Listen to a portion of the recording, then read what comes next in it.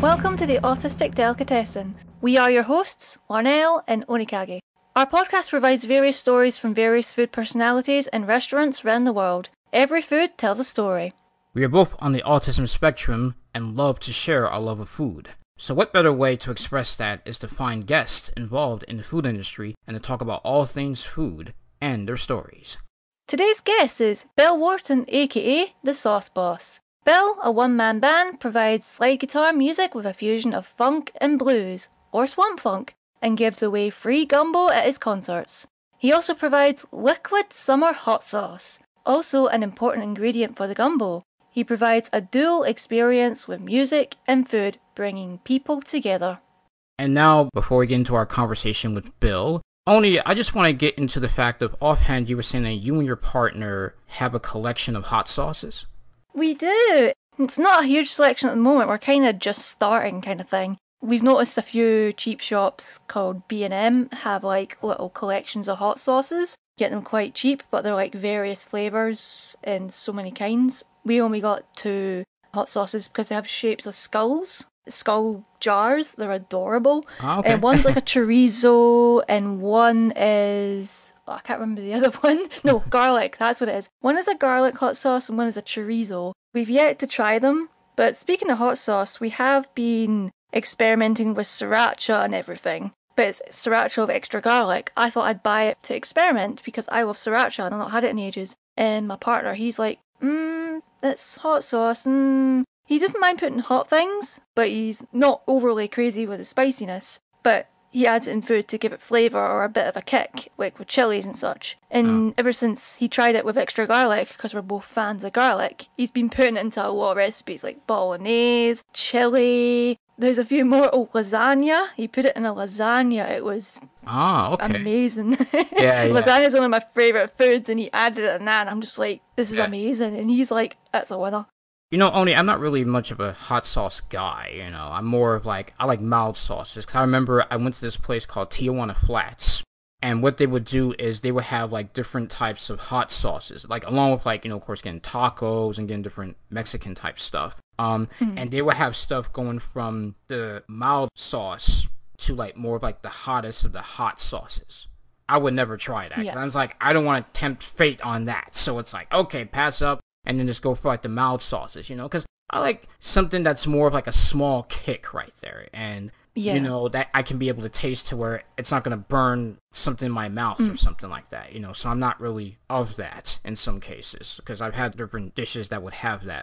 Yeah, it's just, for me, I try to stay away from the hot sauce basically. How did you and your partner, or was it your partner that first got the connecting hot sauce stuff, or was it you? I think it might have been me. Fun fact, when I was a child, I used to hate spicy foods, full stop. I couldn't handle them. And now I've grown to a liking to them and I can handle them to an extent. I'm not hardcore. If it's like really spicy, I'm like, I need water, I need milk.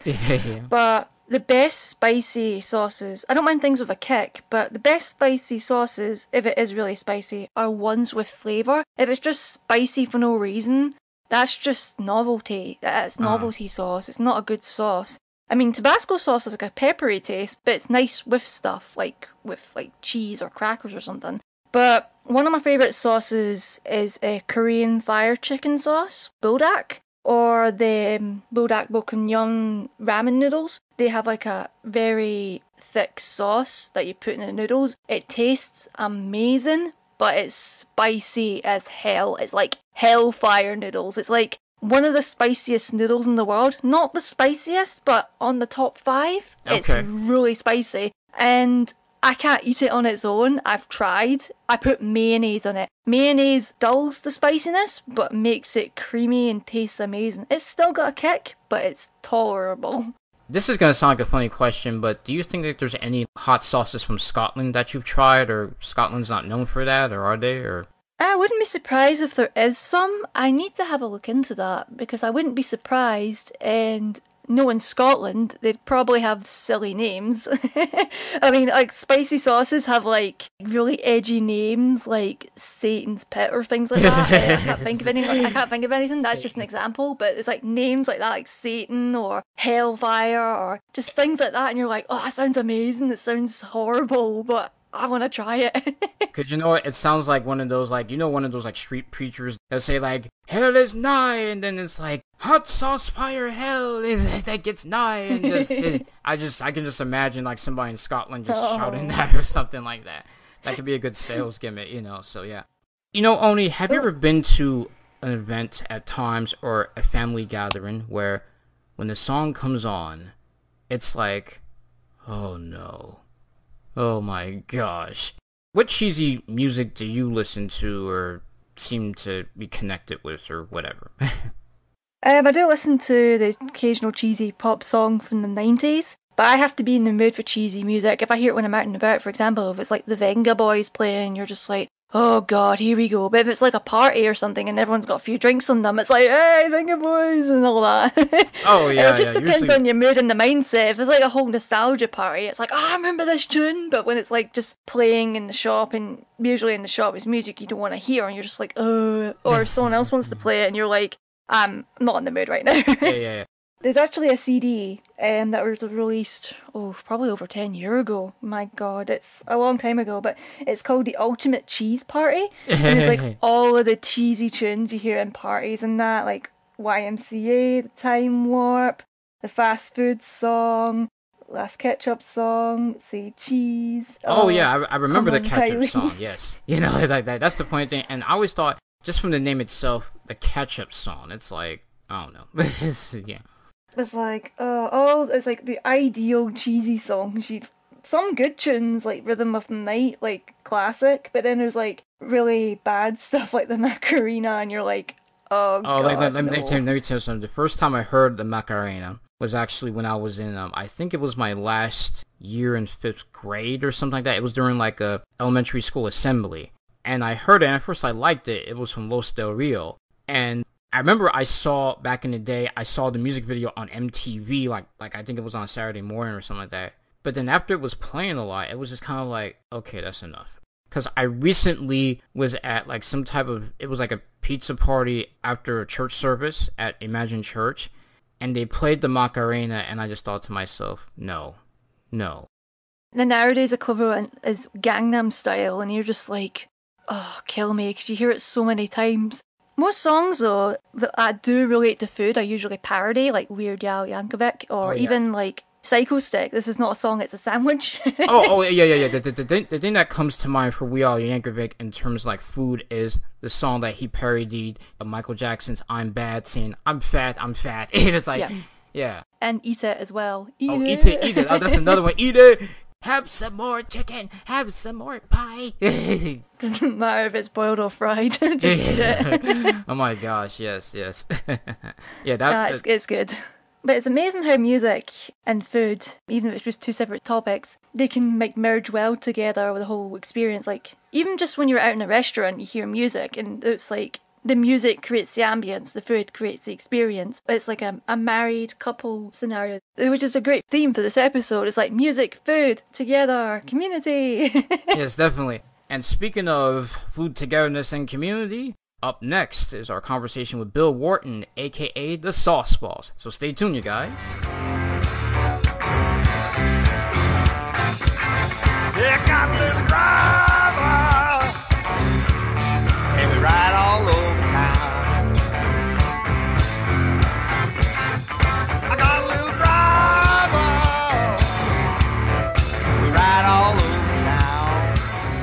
Now, Skyping in from Monticello, Florida, is Bill Wharton, aka the Sauce Boss. He has a current release out entitled Blind Boy Billy, as well as a memoir/songbook/cookbook entitled The Life and Times of Blind Boy Billy. So here on the Autistic Delicatessen, he's going to give us the Gospel of Gumbo. So, Bill, how are you doing this morning? Very well. How are you? Very good, very good. That's good. I'm not bad either. One of the first things that I've noticed is that you have a hot sauce. Could you explain the summer hot sauce and the story behind it? Well, I've always enjoyed hot sauce, but back in, I guess it was in the mid 80s, I found a pepper. A friend of mine brought me a pepper called the datil pepper, Datil, which is a cousin of the habanero. But it's a little bit, it's just a tiny bit more mellow, and it has kind of a creeper burn that comes up slow, and it's an amazing pepper for using in all kind of stuff, but mainly in sauce because it has a kind of it approaches you rather than hits you. It comes up slow and it gives you all that time to taste whatever else is in the food that you put it on. And then you taste the pepper coming up after that. And I was really intrigued by it. And I started kind of messing around with a recipe, and I started making hot sauce just for myself. And my friends would come to my house and they would eat up all my hot sauce. I would make like a couple of gallons of it and it'd be gone in a few weeks. And so I was thinking, well, if all these people, they're friends of mine, they come over and eat up all my hot sauce, I'm going to put it in a bottle and sell it to them. And so I actually started carrying it around to the gigs with me. I'm a musician, and so I started carrying it with me wherever I went, and I began selling a lot of it. Originally, I kind of started it as a joke, hey, I have my own hot sauce now, but it really took off. So liquid summer hot sauce became just part of my whole thing, my life. And I never dreamed that it would be such a big part, but it's an amazing pepper. And so basically, I wanted to share it. And so that's kind of what I do with my music and my food and everything. I like to share. What got you started with mixing in the gumbo with your live stage shows? Because if I'm correct, I was reading in your bio that you started this back in 1990. Well, I was carrying it around with me, and I would have a little spiel about how liquid summer will change your life and all this stuff, a little snake oil routine, if you will. And I would take it and I'd put a little bit of it on a chip or a cracker and pass out little samples. But the sauce is really distinctive, especially when you actually cook with it. And I was in the studio. Rayful Neal was also doing sessions, and he's a guy from Baton Rouge, Louisiana, an old blues guy, and he's the father of Kenny Neal. And Rayful's wife was making gumbo, in the kitchen, and I watched her like a hawk. It was like, hey, this could be an interesting thing to use to make gumbo at a gig, So I decided to make it at New Year's Eve going into 1990, and I decided to make it on stage, and I did. And 200,000 bowls of gumbo later, here we are. And all that time I made gumbo, and I've never charged a penny for it. I've always given it away. And it's kind of like I say, I like to share. And it's kind of like my message. And, it's more than just a message of sharing. Gumbo is many, many different things. We are all different. But if we get together and work together, we make something good. And it's the same with gumbo. The guys in New Orleans and all over Louisiana who invented gumbo were of many different ethnicities. The French people brought the roux, and the American natives brought the sassafras, and the Africans brought the okra, which, I mean, if you say gumbo in Nigeria, they believe you are talking about the little vegetable, the okra. And then there's also other things. There's German influence, all kind of stuff that have gone into the pot. And so what it is, it's many cultures making something. And that's the beauty of many different cultures making something that's very good. And so it's a thing that we could take this lesson from the people of Louisiana and New Orleans and Baton Rouge and just apply it to our lives, because the thing about it is in the U.S., it's a melting pot. It's our greatest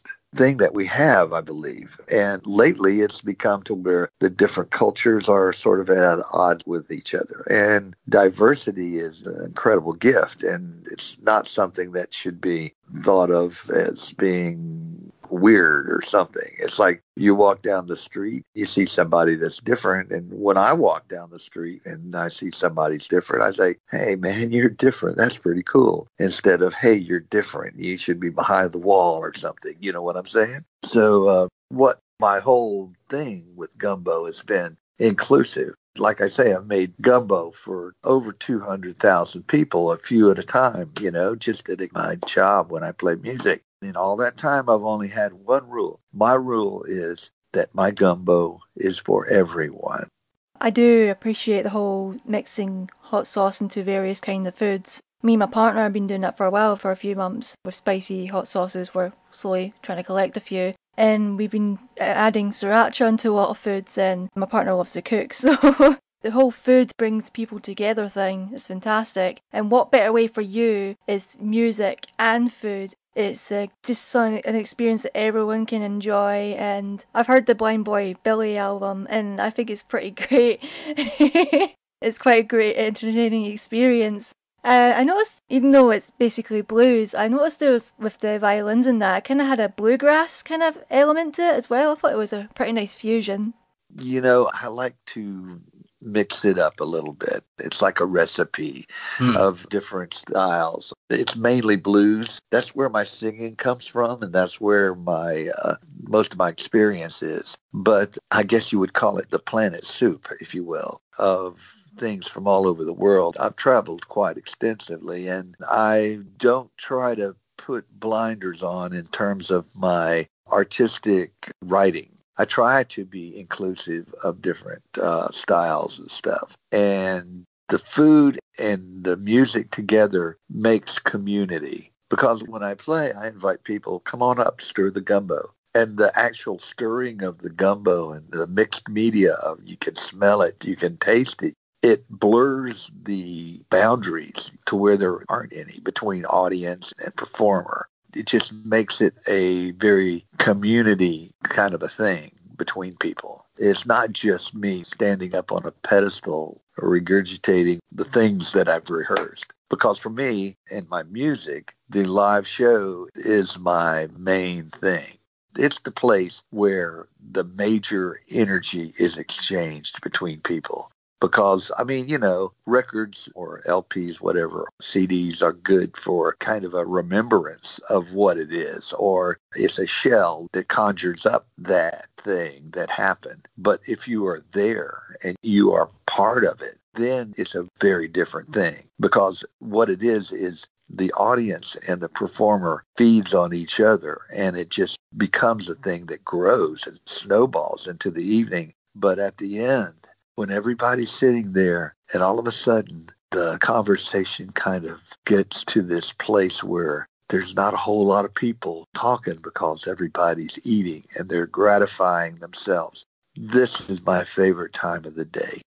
You also translate that into your nonprofit organization called Planet Gumbo, which at your shows, you always have a bucket to where people can donate to the organization, and you do these shows for the homeless. Tell us how you got started with that, and how does it make you feel as an artist to be able to entertain these people that so many times get passed up or something, or don't really have much food to eat?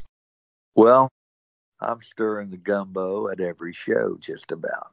And I'm thinking, golly, man, this is great. At the end of the show, there's a big old line of people. Everybody comes up to the gumbo pot and gets a bowl of gumbo. And I'm thinking there's got to be some kind of way for me to put some of this energy that all these people have brought to my show and put some of that energy back into the community. And so I said, you know what? I'm going to try this. And so I took the show to a homeless shelter. And since that time, I've played homeless shelters all over the U.S., some in Canada. And it's an amazing experience. There are some of these people that I've played for that have never been to a concert. And the thing about it is what it does for me is I'm the recipient here. these people are the ones that are giving me something. Don't get me wrong. I work hard and I work hard for these people, but it's a two-way street. And I believe that I've gotten so much great experience and just I've met so many good people. Just because someone is homeless does not mean that they don't have something to offer. And so that's my thing with Planet Gumbo. And so, yeah, we take up a little collection, and what it does gets me a room for the night and buys some ingredients, and that's it. It's a 501c3, but I have never gotten a salary or anything for it because what I get from it is worth more than money to me. I would not sully it with money. The thing about it is what it is a very, like I say, between performance and the audience, no matter who it is, it's a major exchange of energy. And that's what music does for people. So for me, it's just the cream, the cherry on the top, of my life is to be able to take what I have and to share it with people. That is pretty cool, doing something more charitable as well. And everyone deserves to have that kind of experience, and with food and music and having a good time, and just wonderful to hear. It's great to hear more wholesome things like this in the world. This may be an odd question, but what drink would pair well with food that includes your liquid summer sauce? Well, I think gumbo and the hot sauce, it's great with beer. Ah, figured. So I have people that have put it in a shot of whiskey, because beer is good with food and it's hearty. There's a lot of different things in gumbo. There's like the gumbo that I make. It's got okra and onions, peppers. It's got seafood. It's got chicken. And so beer is, I guess, my favorite to do with gumbo. That's awesome. I'm more of a cider than a beer drinker, but I can imagine it. I can imagine it pairing it well. Oh, I think cider would be fine with gumbo. Yeah. Hey. How did you get the moniker the Sauce Boss? Obviously you have the hot sauce, but did you have any other names before Sauce Boss, or did that just come immediately? Well, I've pretty much been called everything under the sun. And I was playing in this place down in Miami called Tobacco Road. It was actually a place where Al Capone hung out. It was a speakeasy during Prohibition. And I was playing there, and I had my hot sauce there.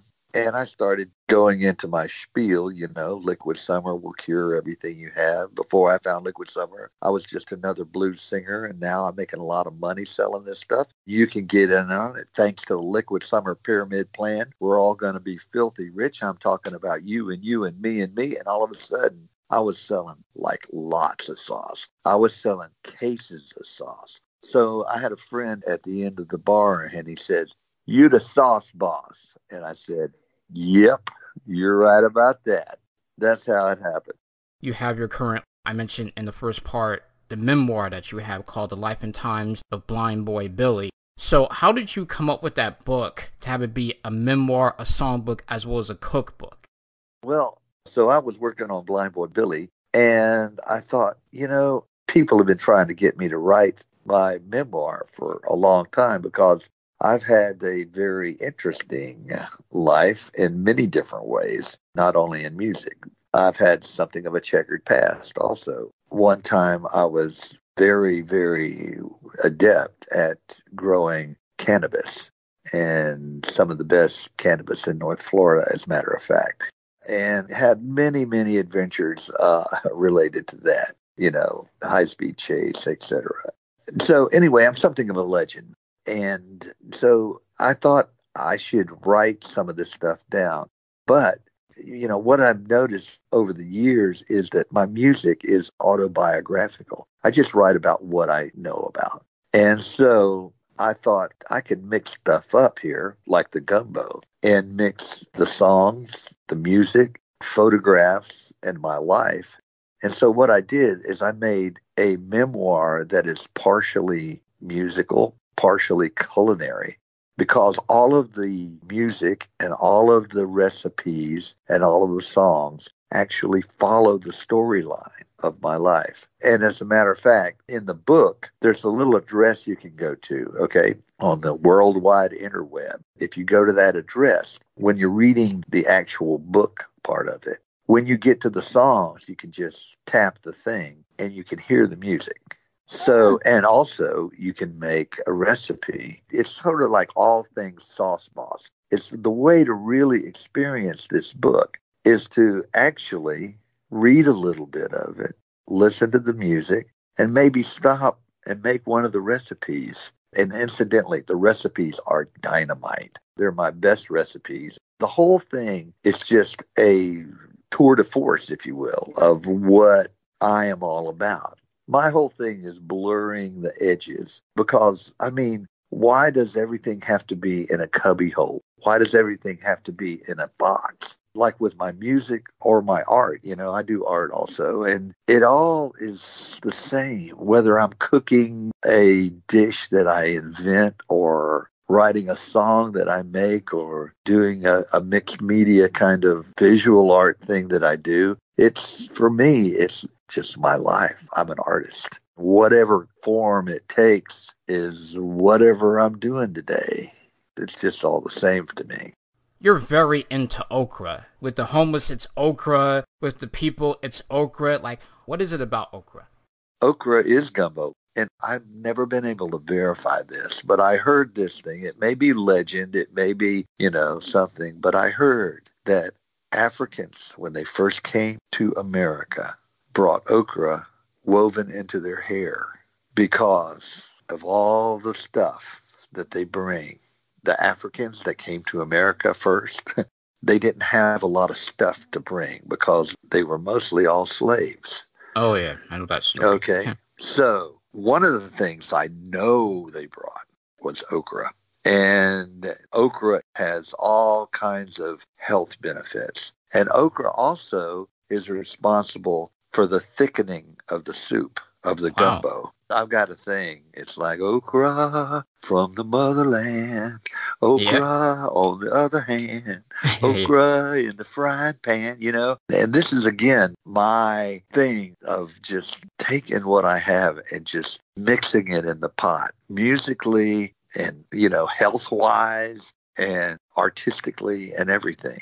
And part of what I do is it's like the primal artist, okay? Because I just take what I have and I do it from where I am.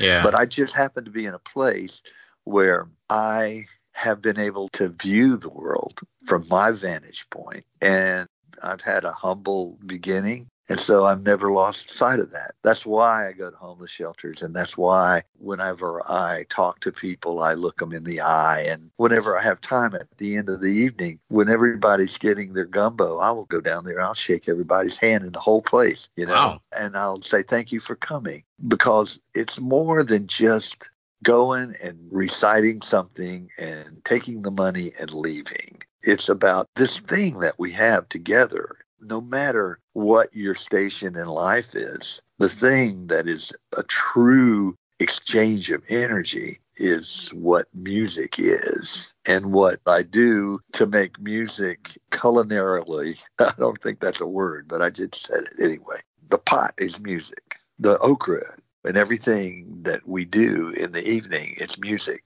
You can check out Bill's book, The Life and Times of Blind Boy Billy, as well as his latest release, Blind Boy Billy, at sauceboss.com. So, Bill, we thank you so much for being a guest on our podcast, The Autistic Delicatessen, and really just giving us a wealth of interesting information about gumbo, about music, and really just about how to be just yourself and out of the box. Well, I've got to say thank you both so much for what you're doing. It's really wonderful. And keep cooking.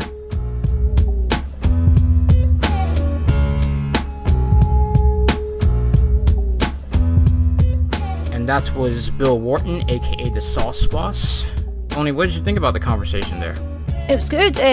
Great to hear the experience with music and food, and it's just a great relationship with the two. It's great to hear all the more charitable work he does as well. Oh yeah, definitely. And if anybody wants to, know more about the organization, they can go to plantgumbo.org. And also, too, I think the biggest thing that I've got, besides all the other stuff, the okra. You know, when I asked him the question about the okra and how, like, he knew the history, he talked about the history of the okra, being like African slaves had it in their hair. And that was a very interesting fact, right? Yeah, it was. That's something I didn't know. It's like okra is like the secret ingredient kind of thing. Well, not really secret, but the ultimate ingredient, the ideal ingredient, and it's the ingredient for the gumbo. So does that make you want to try some gumbo? I think I would. It sounds really interesting to try. I looked at the ingredients prior and I thought it sounded pretty interesting. Oh, okay. And probably you can, like, give it to your partner. Maybe your partner can cook something up with that. Yeah, so, yeah. Yeah, I'm sure he would be interested. Well, I hope you all enjoyed this episode of the Autistic Delicatessen. If you want to check out my other podcast, which is Inoculative Expressions, you can go on to inoculativeexpressions.podomac.com, as well as like my show on Facebook, which is facebook.com/inoculativeexpressions. If you want to check out Autish, it's autish, all in one word, .wordpress.com. If you want to look at the podcast, you can find it in there along with transcripts. For my tea blog, it's landofinfusion.wordpress.com. All my tea reviews are in that link provided. Well, until next time. What you eat, what you drink is your story.